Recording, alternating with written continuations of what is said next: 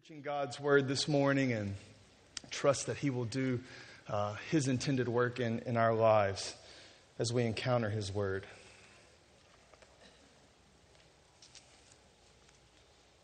Acts 19, 11 through 20. All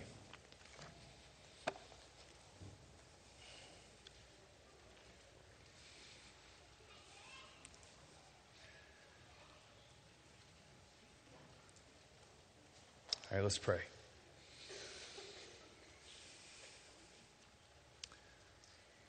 Father, thank you for your word.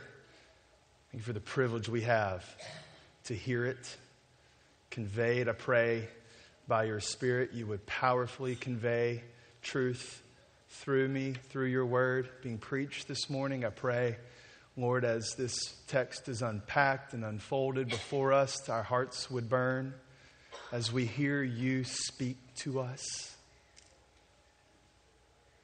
Lord, I pray that your word would have its full intended effect on our lives this morning. We need you.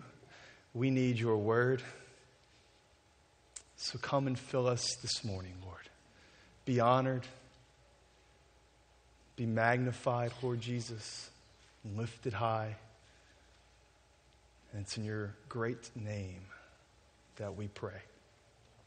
Amen. Well, have y'all ever noticed something? Have y'all ever noticed how impressed we are by power? You ever notice that about yourself? It always gets our attention, doesn't it? Power gets our attention. We admire it. We love to see it. We love to say, oh, look at that. We love to talk about it, show how awesome something was. We're impressed by power. So we become sports fans. And we chase dreams. And we do things that make us look great. We want power. We want to be a part of it. We stand in awe of power. Have you ever noticed that? We take pictures of sunsets in outer space. We think it's amazing. We crave power. So we try to climb the social ladder, or we try to work our way up to the top in the company, crave authority. Power has a grip on our lives in a certain way. It functions in our lives a certain way. We love to have it and feel like we have it. So, we try to manage sin in our lives, not relinquish its power. So we love to have it. We love to admire it. We respect it. We stand in awe of it. We love the feeling of power. Have you noticed that? I mean, we just love feeling it, that we have it. It's a part of our life. I'm not exactly what you'd call a handyman. I really wish I was, but I'm not. I can pull some things off, but for the most part, pretty bad at it. But my kids think I can fix absolutely anything. It's pretty awesome. I was coming home from work the other night, and one of my daughters ran up to me with Slinky. Y'all know Slinky from Toy Story? Slinky's like this little dog. He's got a Slinky in the middle of him for his body. And it's all tangled and jumbled and knotted up. They've been playing hard with it. She's like, Daddy, can you fix this for me? And she hands me the little toy dog, and I'm looking at him like, there's no way I can fix this. I'm trying to twist it up and untangle some of the knots in it. And in order to really fix it, you got to take it all apart, and you can't really do that without breaking it. So I'm just looking at him like, sweetheart, I'm sorry, but Daddy's just not going to be able to fix your toy today. And she responds, she's like, yes, you can, Daddy. You can fix anything. And I'm like, hey, that's right. Judith Ann, being discerning and loving me well and a good friend, notices in that moment that I'm feeling a little proud. So she kind of leans over. She's like, honey, she only says that because she doesn't know that's really not true. But I enjoyed that, we feel powerful there. I can fix anything. We're impressed by this kind of stuff. That's why Apple's new iPhone slogan, "You're more powerful than you think," sells thousands of phones each week. If you think about it, that's why Adam and Eve in the garden ate the fruit. They bought into the lie that they could be powerful, that they could be God. that they can know the difference between good and evil. Power grips us. It impresses us. We want it. Have you ever noticed that in the Bible how impressive God's power is? Have you ever seen it described how powerful it is and seen the word pictures in here? How powerful God is? It's literally on every single page. Does it impress you? I mean, does it get your attention? Are you drawn to it? Do you look at? Do you admire it? Let me ask you this: does it diminish the power of other things in your life? As you stare at God's power, does it diminish your sin? Does it give you hope at how powerful He is? The Bible is filled with stories and pictures of God's power. And this morning, we're going to see an awesome display of God's power. An absolutely breathtaking display of God's power. It will expose all other powers for what they are, simply impotent and weak, dependent, limited. And it will impress our minds. So let's read these words together and look at God's power. Verse 11. God was doing extraordinary miracles by the hands of Paul, so that even handkerchiefs and aprons that touched his skin were carried away to the sick, and their diseases left them, and the evil spirits came out of them. Then some of the itinerant Jewish exorcists undertook to invoke the name of the Lord Jesus over those who had evil spirits, saying, "I adjure you by the Jesus whom Paul proclaims." 7 sons of a Jewish high priest named Sceva were doing this. But the evil spirit answered them, "Jesus, I know. Paul, I recognize. But who are you?" And the man in whom was the evil spirit leaped on them, mastered all of them, and overpowered them, so that they fled out of the house naked and wounded. This became known to all the residents of Ephesus, both Jews and Greeks. And fear fell upon them all. And the name of the Lord Jesus was extolled. Verse 18. Also, many of those who were now believers came, confessing and divulging their practices. And a number of those who had practiced magic arts brought their books together and burned them in the sight of all. And they counted the value of them and found it came to 50,000 pieces of silver. So, the word of the Lord continued to increase and prevail mightily. Before we get going and looking at this power, I think just anytime our Western eyes and ears hear and see phrases like handkerchiefs and aprons touching evil spirits and then being casting out and people being healed, right? Anytime we read the words Jewish exorcists and from the sons of Sceva and an evil spirit overpowering them, anytime we read phrases like magic books being burned, probably helpful just to kind of frame for you what in the world is actually going on here in Ephesus, because we're just not used to seeing this kind of stuff or hearing about this kind of stuff with our Western ears and eyes. So let me just provide a little bit of framework for us this morning. We're going to look at really what's going on in Ephesus, like what's happening in that city. What's the city known for? And if you look at your notes, I've got a little bit of a description of Ephesus. Basically, Ephesus was a town where magic arts, demonic activity flourished. It permeated throughout the city. Ephesus was the home of the temple of the goddess Artemis. You're going to learn more about Artemis next Sunday from Pastor Peter. It was once one of the 7 ancient wonders of the world. It was a feature of Ephesus. It drew in many, many people from all around to come and learn about it and worship the goddess Artemis there. And so it was a very mystic kind of place. So demonic activity was kind of normal there. People messing around with dark magic powers was kind of normal there. And this stuff was real and happening in Ephesus. Right? So that's what's going on there. And I say this because the modern West is a very different place than Ephesus, isn't it? I mean, the same kind of stuff happens here. Don't get me wrong. It just looks a lot different. There's demonic activity here.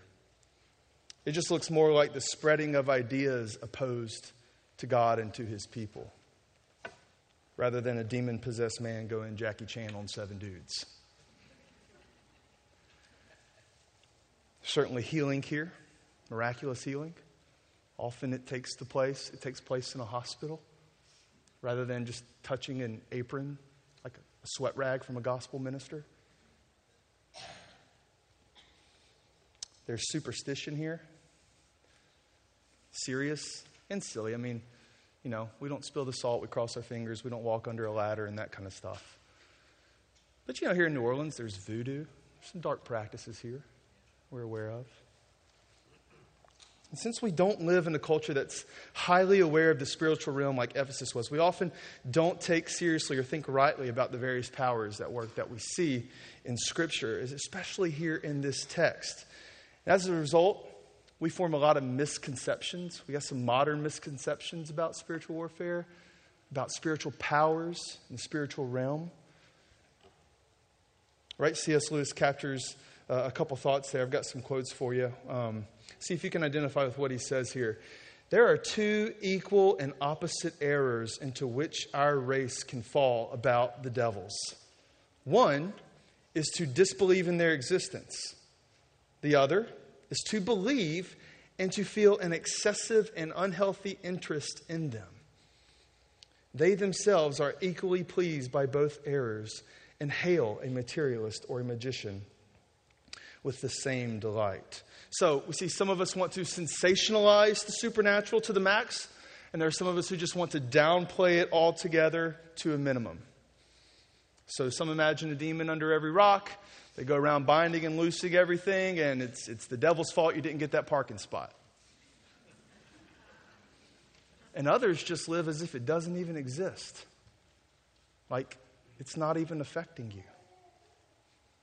Like there's not really a war going on here and now. Right? We can fall into a couple of those errors. Or we can just fall into the error of thinking it's not real. Right? We kind of trivialize it. See that around Halloween time, we get all goofy and we dress up, or see a horror film or some demonic film. It's got some beings in it. We think we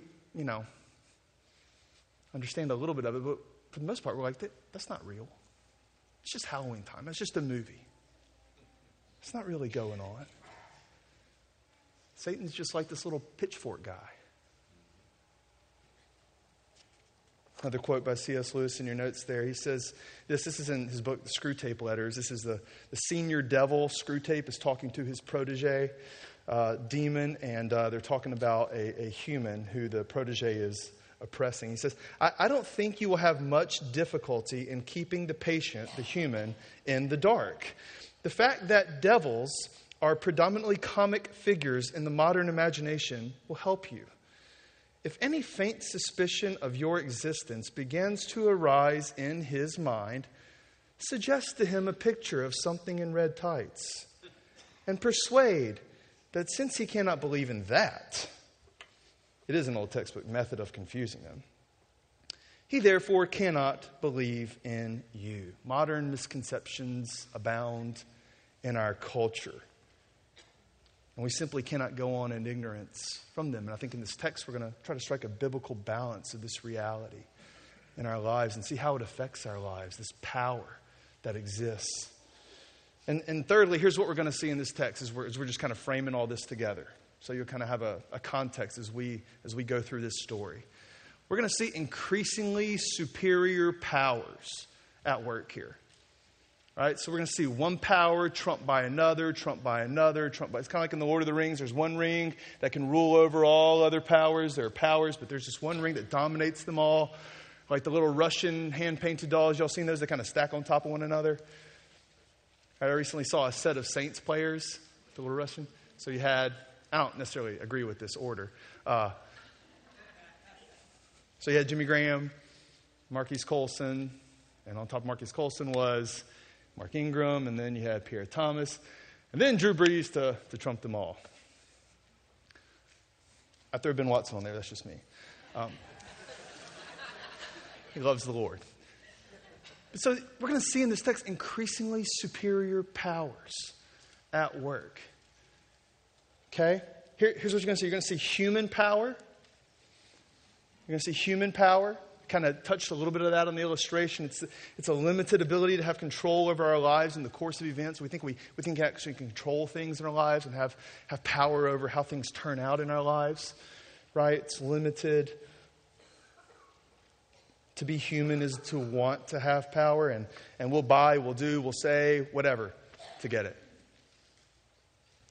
So there's human power, and there's these magical, occultic, kind of dark powers at work, and they trump the human power.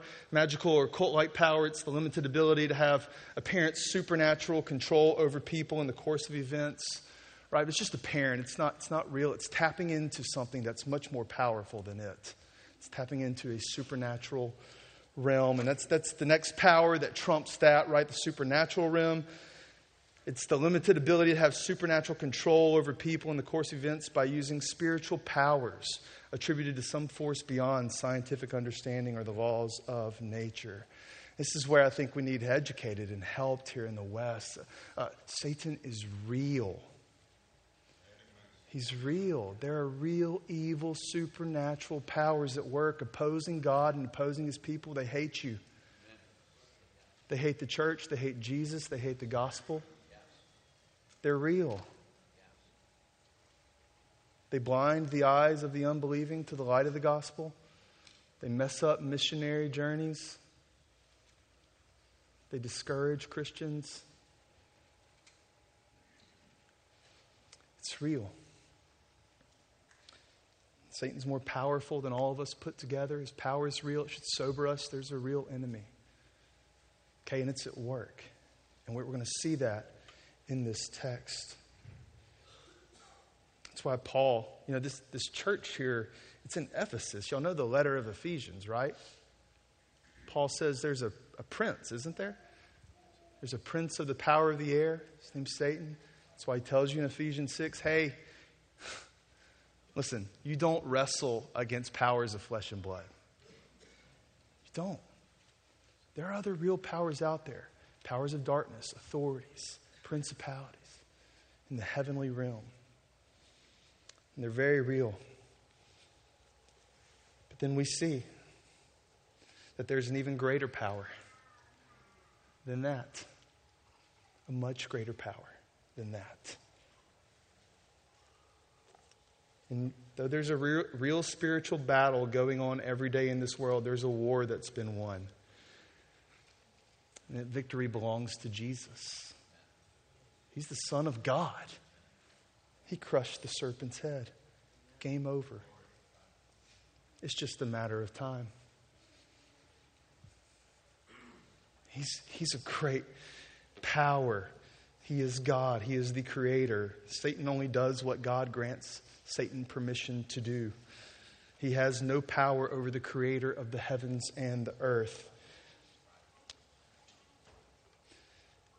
That's God's power. And God's power refers to the unlimited ability to have sovereign control over all creation.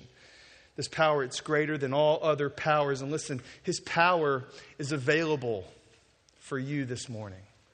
This power that trumps everything is available for you this morning. Available to have hope and to live an obedient life to God. And we need this in our lives. And specifically the power that's at work here that trumps all other powers we see in verse 20. It's the power of the gospel. That's what verse 20 is getting at, right? The conclusive summary statement there. We see about 6 of them in Acts, and it just sums up everything of what's happening. The gospel's going forth. It's unstoppable, and we see it happening in the lives of the church and the events of people, and then Luke will sum it up at the end, and that's what happens here. Verse 20, it says, the word of the Lord increased and prevailed mightily. The word of the Lord here is referring to the gospel message.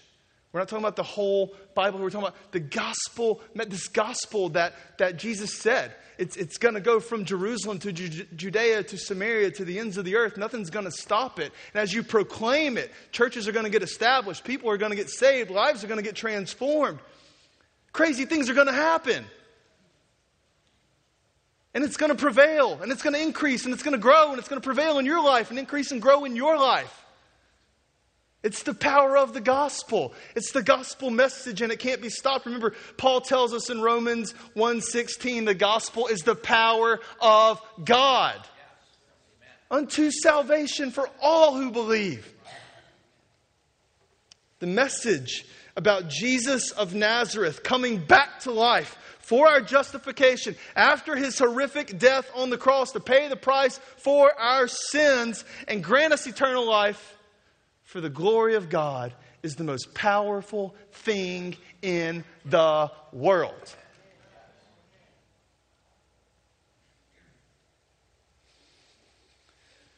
What else can raise people who are dead to life? What else can give you eternal life? What else can radically change you and transform your life and make you more like Jesus? Nothing. Nothing is more powerful. The gospel wins every time. We can bank on it. It's the power of God. It trumps everything. And that's the big idea. That's the main point of this message. God's gospel message triumphs over all other powers. That's what Luke's telling us there. It triumphs over all other powers. There's nothing in the world more powerful than God's gospel message. It's unrivaled, explosive. As we see in Acts, it spreads dynamically throughout the world. Nothing can stop it. All opposition proves powerless to it. The gospel wins every time, and it has power to defeat even sin in your life. Even hard-heartedness towards God. It overcomes that with its love and its wonderful, inviting message of grace. It's true, you really are not more powerful than you think. Sorry, Apple. We're not. Now, we'll get a device that makes us feel that way. We have to do things that makes us feel that way. But, come on. Seriously? We're dependent creatures. Like I'm depending on God right now to breathe. No reason to live a life trying to make yourself look great. It's just illogical. It's irrational. We're not great. We're not more powerful than we think. But guess what? Guess what is more powerful than you think? The gospel. Do you believe that? The gospel is way more powerful than you think. We often don't give much credit to that. Oh, yeah, the gospel, yeah, I got that. Really, is it transforming your life? Is it actively having an effect on your soul and your love for God? It's intended to. We diminish its power by trying to grab for other powers. We diminish its power by trying to manage our own sin and have control over our own lives. We're going to see how the gospel speaks to that in this passage today. And it's going to be glorious. Here in this story, we're going to see a couple scenes where the gospel's power triumphs over all other powers. Right? We're going to see 3 pictures where this is true. How the gospel triumphs over all other powers. Scene 1, verses 11 through 12 there. See what's happening there. This is a picture where Paul, God is at work. Who's at work? God is at work. Paul's not at work. God is working through Paul. And he's at work so powerfully through Paul that even Paul's handkerchief and apron are doing these extraordinary miracles. Now, what that's referring to there, the handkerchief is like a sweatband, right? It's like you wear it on the head to catch sweat. Apron's like an undershirt, right? So these are kind of like sweat rags. And God's so powerful that these things are just touching evil spirits and they flee. They're gone. Diseases are healed. God's at work here. And what we're seeing is that the gospel triumphs over supernatural powers. God's just doing what God's always doing. And that is conquering. He's conquering. He has sovereign power, perfect, good, absolute, and total control over everything. And we see that here in this text. He's enabling miracles to happen by the hands of Paul. Paul is not going around trying to establish a handkerchief and apron healing ministry. That's not what Paul's aim is it? You know his aim. You've been taught. Paul is a gospel minister to the Gentiles. His aim is to make Christ known. He's going all over the unknown world where Christ is not known yet, and he's proclaiming the gospel message to anyone and everyone because it's for all people. That's what Paul's doing. We catch him doing it in Ephesus. And what happens when Paul does that is people are saved. They're born again. They become new creations. And you see that in Acts. And you see churches established as you proclaim the gospel. And you see Christians' lives matured and become more like Jesus. And they grow and they become more selfless and more loving and more giving. They quit holding on to trying to control their own lives. They let go of this perceived power because they realize there's a greater power. You see, that's what's happening when the gospel is proclaimed. You know what also usually happens when the gospel is proclaimed in the book of Acts? Signs and wonders accompany it. Signs and wonders accompany it. They're legitimizing this gospel message to the Gentiles. This is real. And that's what's happening here. Paul's in Ephesus. Paul's going to establish churches. Paul's going to preach the gospel. People are getting saved. Lives are being transformed. And guess what? Even sweat rags are casting demons out of people. And healing diseases. It's no match for the gospel. That's what's happening here. Paul's not looking to have a handkerchief and apron ministry. He's proclaiming the gospel. It's so powerful that it's having this effect. I'll just say this side comment. I Googled handkerchief, apron ministry. It's fun. It's sad, too. One guy said, send a handkerchief in and $60 and we'll bless it and return it to you. And even sadder was give me $120 and you'll get a double portion. Listen, just so you know, church, we don't want your handkerchiefs. Those things are nasty. You give it to us, we'll just throw it away. Power's not in that.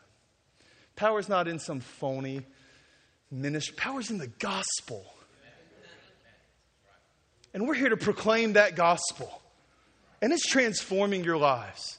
It happens to various degrees of success for all of us. God's in control of that, but it changes us. God protects us.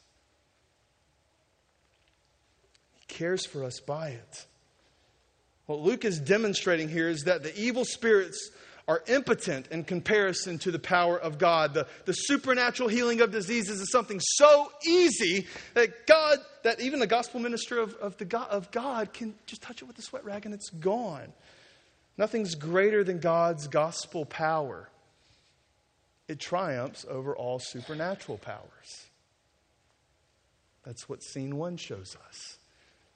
Next scene 2, we see the gospel triumphs over magical powers. Right? These occult-like powers, these dark powers that seek to tap into the supernatural and have an effect on people's lives.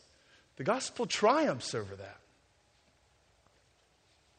verse 13, Luke introduces us to the 7 sons of Sceva. Dun, dun, dun. The 7 sons of Sceva. Right? Just go around. There's Jewish exorcist guys. And this was conventional vocation during the day, right? If I asked you, hey, what do you do for a living? You're like, I go around exorcising demons. You'd be like, oh, that's kind of weird. In the West, we'd be kind of thinking that's not really what a lot of people do.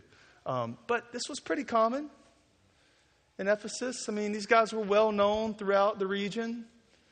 They got some, stuff going for them. They're tapping into the supernatural realm through their magical powers, and they're doing stuff that makes them look awesome, makes them look great, makes them look powerful. People pay them money to do some stuff.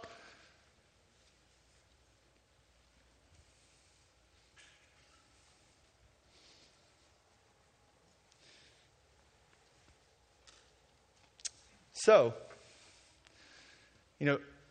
these guys are smart, somewhat. They're basically going to tap into any power that seems great in order to achieve what they want to achieve. It was common for them to do that. They want to aim at some supreme power in order to use that supreme power to do whatever they want to do, exorcise a demon. So, they're in Ephesus. They hear about this guy named Paul who's going around, and even his, apron and handkerchiefs are casting out evil spirits. And Paul, who's Paul doing that in the name of? Oh, Jesus. Oh, who's that Jesus guy? We can get some of that, right? Get some of that product, and maybe Jesus can help me get what I really want here, which is this power and kind of to look great, right? So, hey guys, let's use the name of Jesus, and let's go cast out some evil spirits. Paul's doing it. I mean, sure, Paul knows him. I mean, he's encountered the living and true God. But we don't know him. But I mean, we can at least use his name, right? Let's go use his name. Come on. So they do. And look what happens. They see Paul doing amazing things. He's doing it in the name of Jesus. So they say to these evil spirits, right? Notice the plural, spirits. I adjure you by the Jesus. Notice it's the Jesus. They don't really know Jesus like Paul. I adjure you by the Jesus whom Paul proclaims. It's like third person Jesus here. Now, for all you UFC fans out there, Ultimate Fighting Championship, how would you like to have pulled up a chair to this? I mean, what happens next is just embarrassing. And it's very sobering. And it should sober you. It should make you thankful if you have Jesus Christ, that you're protected. But if you don't have Jesus, you're just as vulnerable as these guys. Look what happens. I mean, this is like mixed martial arts on steroids, right? One evil spirit answers them. Who'd they speak to? Many, right? They said to the evil spirits. One of them just answers them, right? He's possessed a man there, and he turns and he answers them. Jesus? I know. I mean, he's the Son of God. Of course I know him. We shudder at him. He makes us come out of the woodwork. We flee from him. We know him. Paul, I recognize that guy. He's legit. He's seen Jesus. He knows Jesus. But the 7 sons of Sceva? Who are you? Excuse me, who are you? Never heard of you. You don't even have any Twitter followers. Just kidding. So, in other words, what this evil spirit is saying is that, look, 7 dudes of whatever, you don't really have any power because you don't really know Jesus. You don't know the gospel. Jesus is a third-party person to you. And because you don't really know Jesus, it's lights out. Lights out. I mean, what happens is just awful.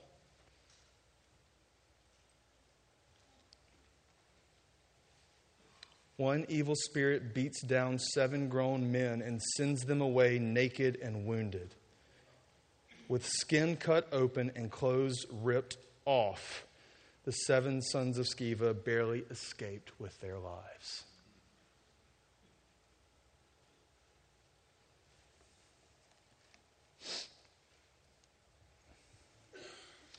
Now, what's the point? I think a few things. I mean, first, there's a huge difference between God's miraculous power and magic. Huge difference. Right? Magic seeks to manipulate the gods, expecting formulaic results, whereas miracle is God's sovereign act through someone. What Paul's doing and what these 7 sons are doing, big difference. Magic, miracle, huge difference. Second, there's a huge difference between knowledge of Jesus and actually knowing Jesus.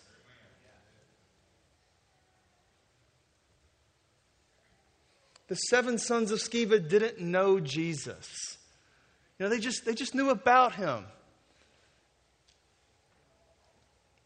You know, I think the Lord's been so good to us, and by God's grace, we love to learn about Jesus, don't we?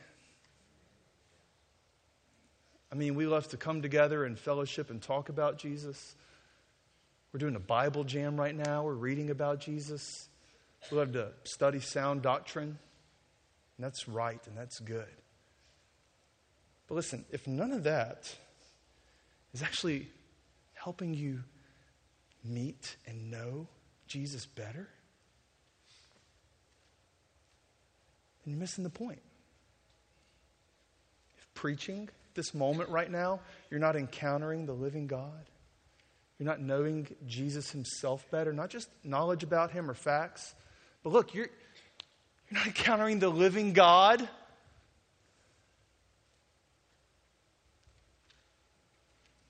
That's a dangerous place to be. J.I. Packer says this. He says, our concern must be to enlarge our acquaintance, not simply with the doctrine of God's attributes, but with the living God whose attributes they are.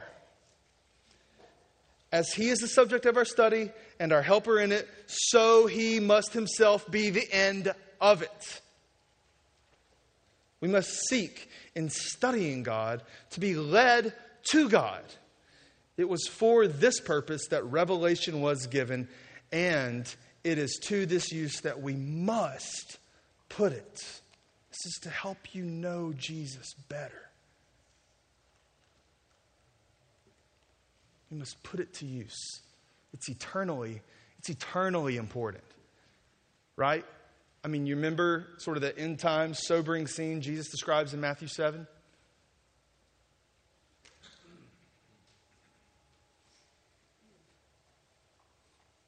Remember those words? Depart from me. I never knew you. But didn't we do this in your name? We prophesied in your name. We did healings in your name. Miracles in your name. I never knew you. Depart from me.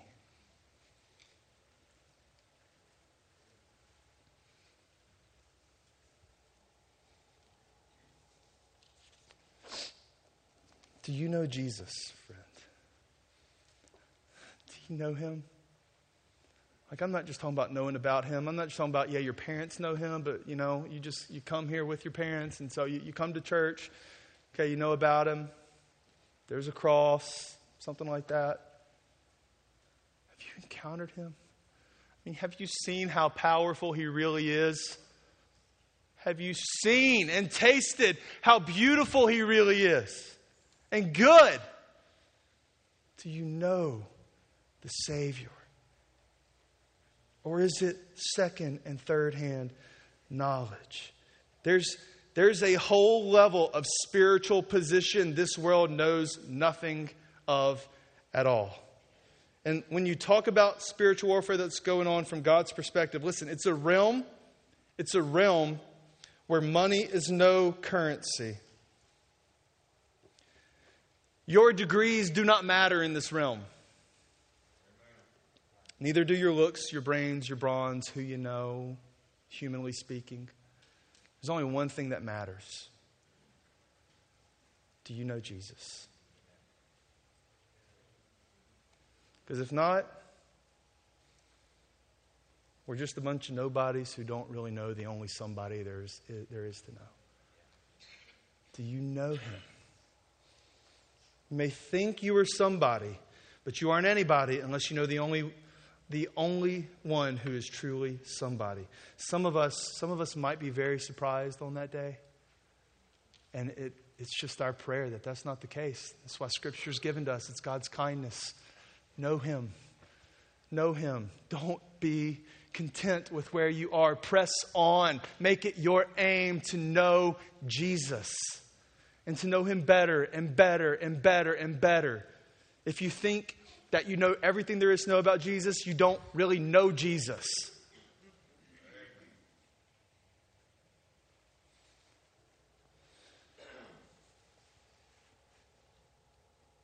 Because the 7 sons of Sceva didn't know Jesus, they were overcome by an evil spirit that Paul could have cast out with a sweatband. Why? Because he knew Jesus. And Jesus' power was at work in him. And if we're to experience God's power in our lives and have eternal life and experience transformation from sin and change and becoming more like Christ, we need that gospel power at work in our lives. We need to flee from whatever else is having power that's not him. And we'll see. We'll see that's what some of these Christians eventually do. Man possessed by one evil spirit pummeled the 7 sons of Sceva. Sorry, I skipped ahead there.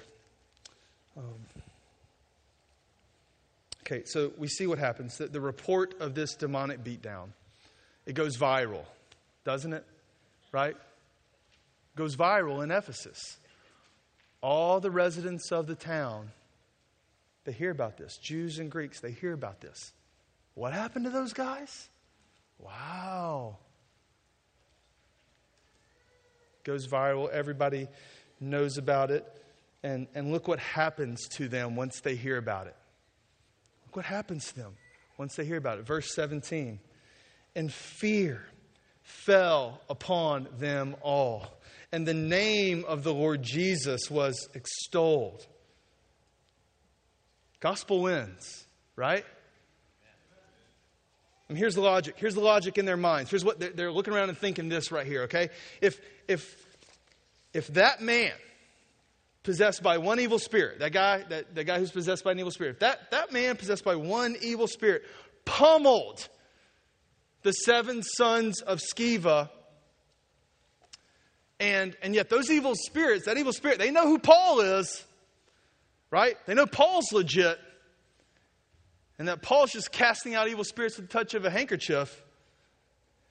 Then oh my, what sort of power is that?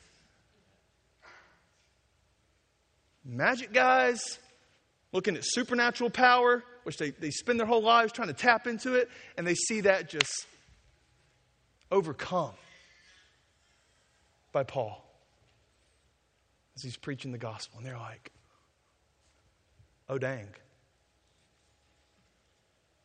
What's that? That scares me. That kind of power frightens everything out of me. So fear falls upon them all. They're face to face with the power of God.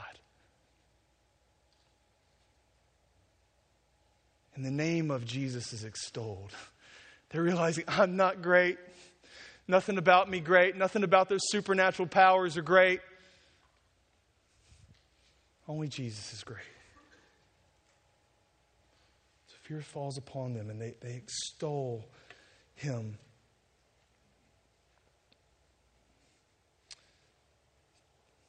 kind of makes you think of when Jesus calmed the storm, right? And his disciples are like, oh my goodness, what just happened?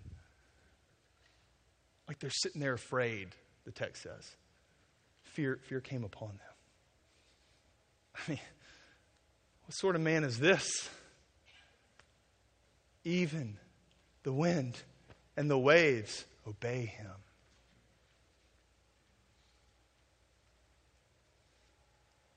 You encountering that kind of power?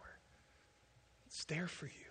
If you're a Christian, it's there for you. And we need to live in light of it. We need a healthy fear of God so we're downloaded into us. So we often just walk around thinking we're great or other things are great. That's just not God. It diminishes really how great God is in our sight. But God's really great. He's really powerful.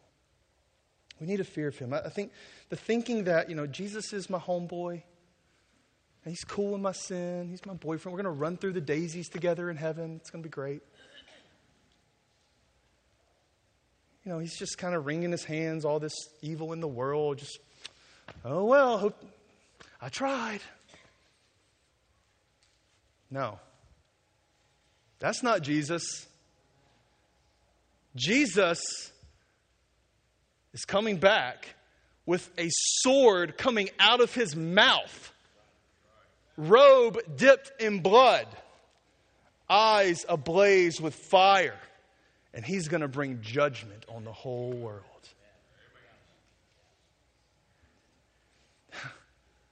Man, I want to do what he wants me to do. I don't know about you.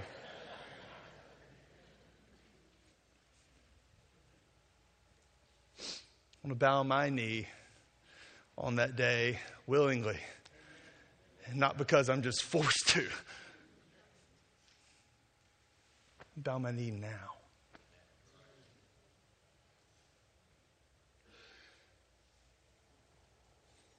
We need a healthy fear of God. We need to realize we're just not as powerful as we think we are. In fact, we're nobodies. We're nobodies in comparison to him. I mean, he's great. We're not great. You're not great. I don't care what this world tells you. You're not great. I'm not great. None of us are great. Only God is great. There's nothing clever about us. I love this quote by Bruce Waltke. He says, no man can give at once the impressions that he himself is clever and Jesus Christ is mighty to save.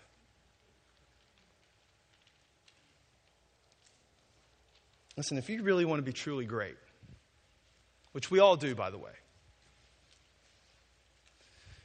you really want to be impressive, want to live an impressive life, fear God. Extol Jesus in your life. Let this govern you, right? And God has power to help you do that. God works that in you. And aren't you grateful Jesus Christ was perfect for you? He was totally righteous. All the moments we don't fear God, he perfectly feared him. He walked blameless. We're going to get to that. I'm getting ahead. So, scene 3, all right? We see the gospel triumphs over supernatural powers. It triumphs over magical powers. Scene 3. Look what these people start doing when they encounter the power of the gospel. It triumphs over human powers of sin.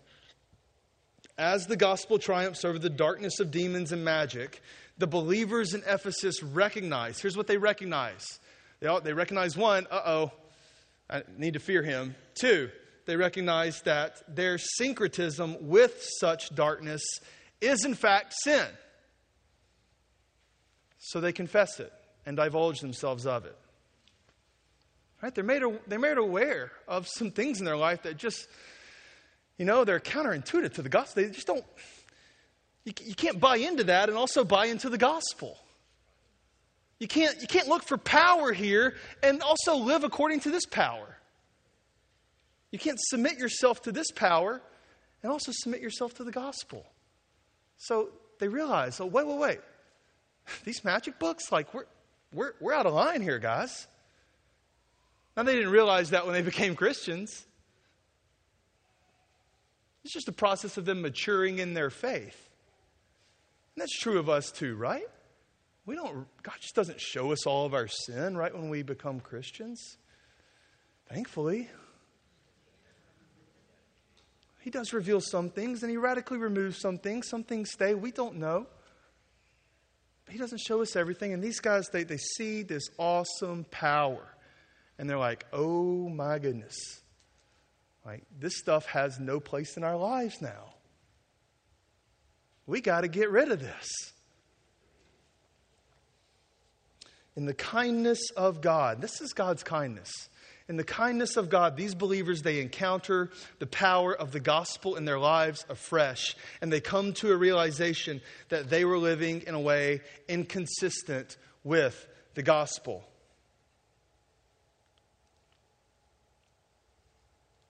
They see the beauty of Christ, his great power and love for them in the gospel, and they decide it's time to get rid of stuff. They saw in Jesus something better, something more powerful, something more attractive. And so they confessed and divulged of whatever darkness was standing between them and walking in the light with Jesus.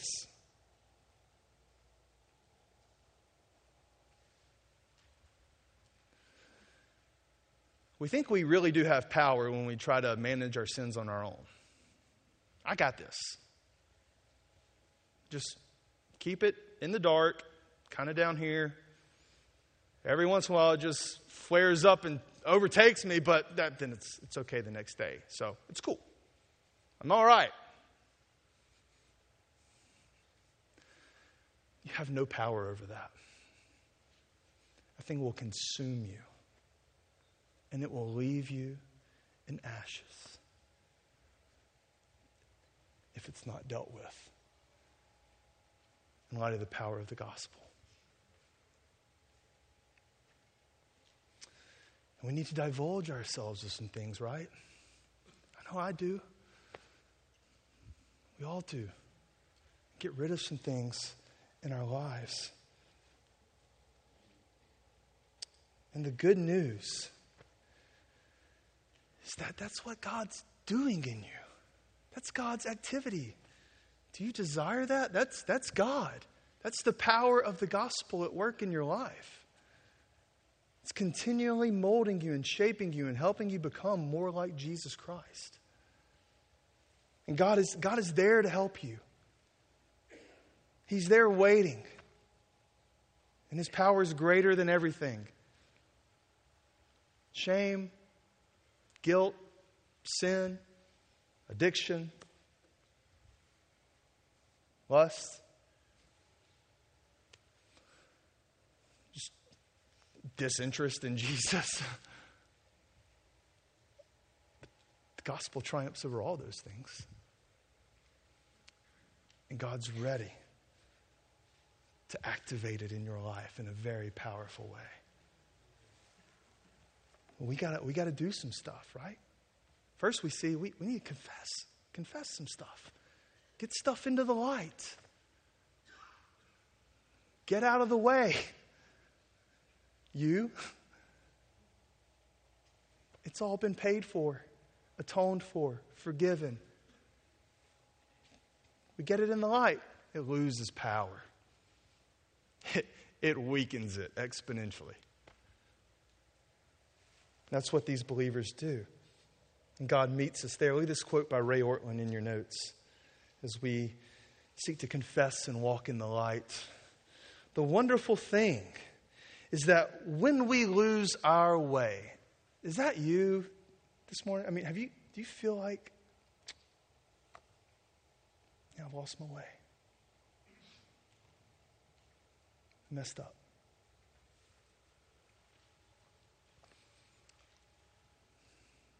It's too bad now. Listen, when we lose our way, God is not hard to find again. God's not hard to find again. He has made himself, in fact, very findable. You know where he is? He's in the light. That's where God is.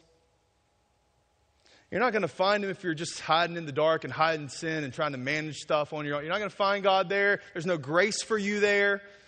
There's no grace for you as you think about the future and all the what ifs and all the uncertainties. All the things, the consequences of your sin are going to, cause in your life. Grace is in the light. God is in the light. He's there. Right out there in the place of truth, honesty, openness, confession, and owning up. God himself awaits us there. We sinners can come to him freely through the cross of Christ. There in the light, but only in the light, listen, everything gets better. Everything gets better. The price we pay is to face ourselves. And that's humiliating. Like, oh, I'm really that bad? Yes. We all are. Haven't you seen the cross? My goodness, look how bad things were. But look how good things are as well because of it. So we face ourselves, we face our sins. It's humiliating, it's painful. It's why we shun the light. We don't want to go there. That's going to be too painful to get that out in the light. I don't want to divulge of that or confess that, right? So we shun the light. There are episodes in our past we don't want to think about, harsh words, acts of betrayal, broken promises, and worse. So we shove those memories down into the darkness of our excuses and blame shifting, and we just refuse to call sin, sin.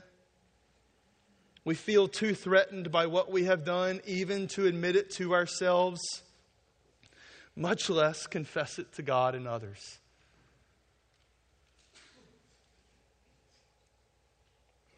But, you hear something wonderful?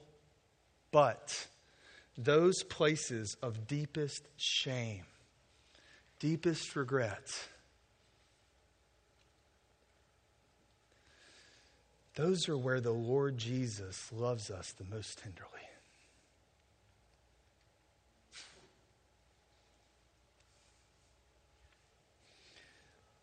Is there any reason not to walk in his light together, where we recover fellowship with one another and the blood of Jesus cleanses us from all sin? Jesus loves us so tenderly in those places that he shed his own blood.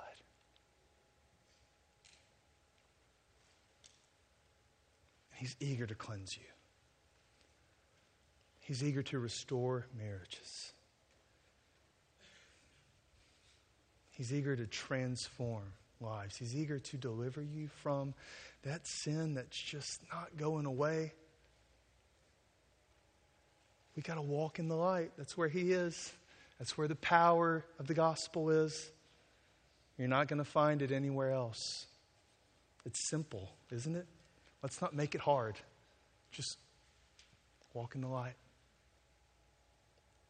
You'll never regret it, ever. You will never regret confessing sin and walking in the light. God is in the light, and he awaits you there.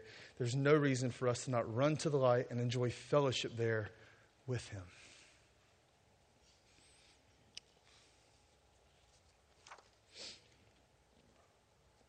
Look what happens next. These Ephesians,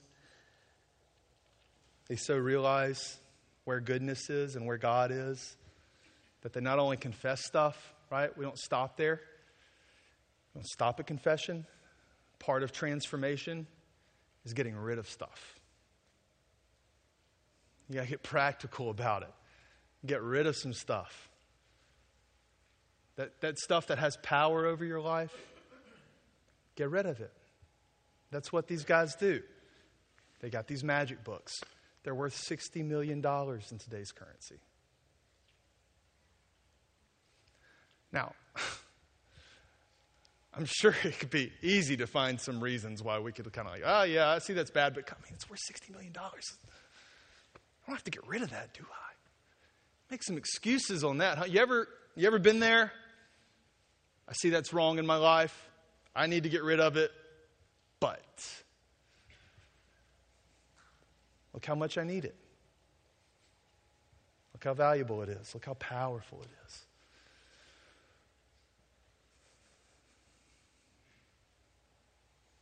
As these Ephesians stared at that, they were happy to divulge themselves of it. All right, so as a community, think how powerful this is, right? Not just as individuals, but as a community of people. They gather it all together. All the stuff that had power in their lives and diminished Christ's power in their lives, they gather it all together. And they go into the town square probably, or into the city, and they lay it all down. And these aren't like books like this. These are like long scrolls, right? There were no book binding in that day. Long scrolls, handwritten stuff, very, very valuable stuff to them. Take it all as a community of people and say together, Jesus is way better than this. Jesus is way more powerful than this. I want to experience more of His power in my life. And as a people, they lay it all down. And they burn it. They get rid of it. Listen, this isn't an inappropriate book burning, right? Like we might hear about when a dictator takes over and he's like, let's blot out all literature that, is alternative to my thinking. No, this is a genuine rejection of sin and a public statement about a personal change of direction in life. Today, it might be kind of laughed at. Sure, it's extreme. But wouldn't you rather be extreme and pluck one eye out and be in heaven? Wouldn't you rather be extreme and only have one hand when the other one causes you to sin? So I think we need to get aggressive about avoiding some stuff in our lives. We don't need to live like those books have power over us anymore. Don't live like there's anything else that has power over you. Submit to Jesus' power. You can really do something. In closing, you can really do something about the stuff in your life. You really can. The gospel promises that. And it's more powerful than the stuff in our lives. You don't have to fear it or feed it. You can actually flee from it. It can take you down. It can take you down. But listen, it's no match for the gospel. There is no sinner so enslaved that Jesus cannot set you free. Eric can come back up. Let me ask you this. Anybody in here does anybody here doubt this?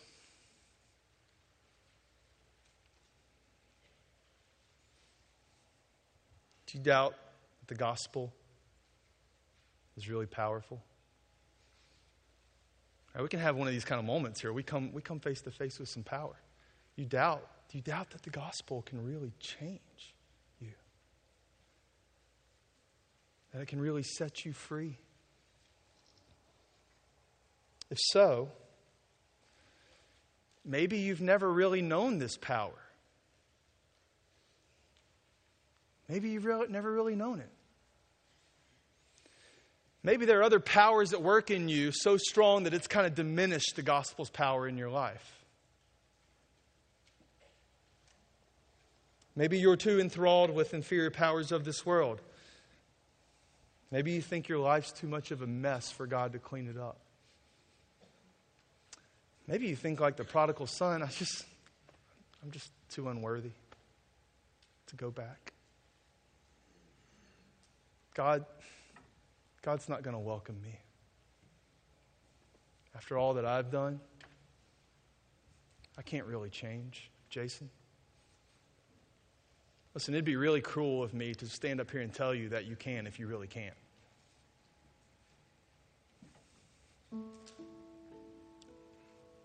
But there is a power available for you if you know Jesus. that trumps all other powers. And it can cleanse the deepest stains and wash the vilest sinner and set captives free and make things new.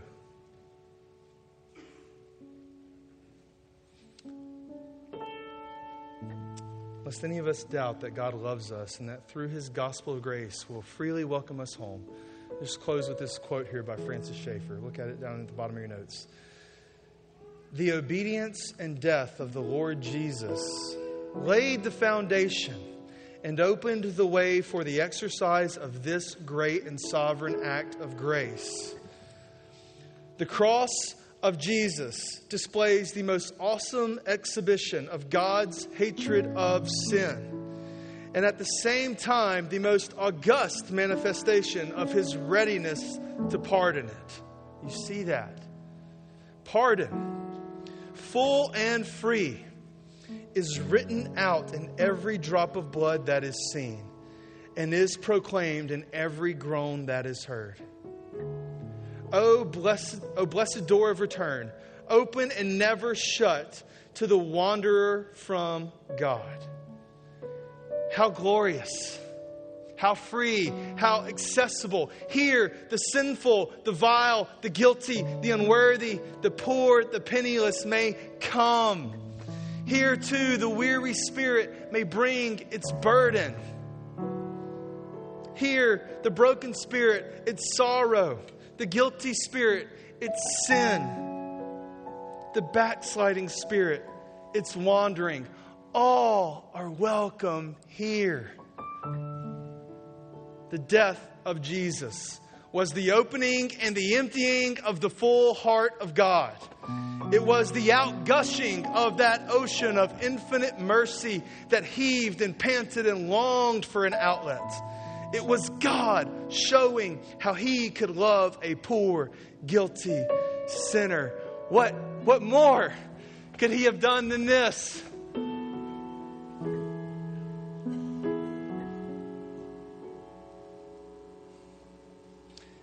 It makes sense to doubt. As you stare at sin in your life, if Jesus has not overcome it.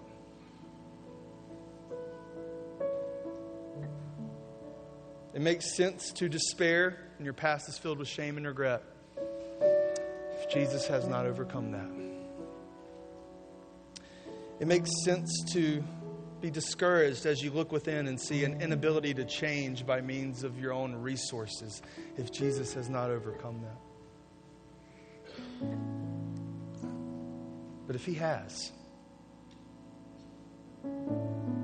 if God's gospel is greater than all of these, and he has miraculously saved you by it, then listen, all those powers, they're broken in your life. The power of sin is broken in your life, friend. You can get rid of it. You can come clean. That's where God is. He's there to meet you. He forgives us. The powers of the devil and demons shudder at God. The powers of darkness and magic are helpless before God. The powers of sin defeated by God. If God can take down a legion of spirits with a handkerchief, then he's going to increase and prevail not only against all other powers, but even over the power of sin in your life. There's no sin too alive in you that Jesus cannot put to death. No shame, no regret, no failure, nothing too devastating that Jesus' blood cannot wash clean. And sin might increase in our lives. We'll never be perfect. We'll see more sin. Sin might increase. But if you confess your sins, and if you walk in the light as he is in the light, and you begin to get rid of some things, listen to this promise. Grace will abound all the more in your life. It will abound all the more in your life as a result of the gospel's power. Let's pray.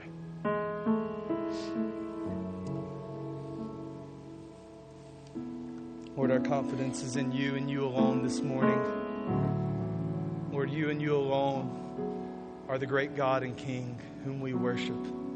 Lord, we thank you for the power of the gospel. Lord, we thank you for saving us, helping us, Lord, transforming us. Lord, we're protected in you. We're guarded in Christ.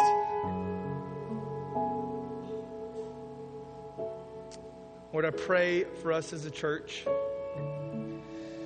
that as we encounter more and more of the gospel's power in our life, there would also be supplied to us power from you to confess and get rid of things that do not align with the gospel. Things that diminish the power of Christ. Lord, we want to see the power of Christ greatly at work in our lives. And we want the world to see that, God. We want the world to know the power of the gospel. So by your Spirit, blow that power into us, infuse our minds and our hearts with it, our lives with it. Lord, help us to walk in the light by the power of your Spirit and make much of you with our lives. It's in Jesus' powerful, mighty name above all names that we pray. Amen.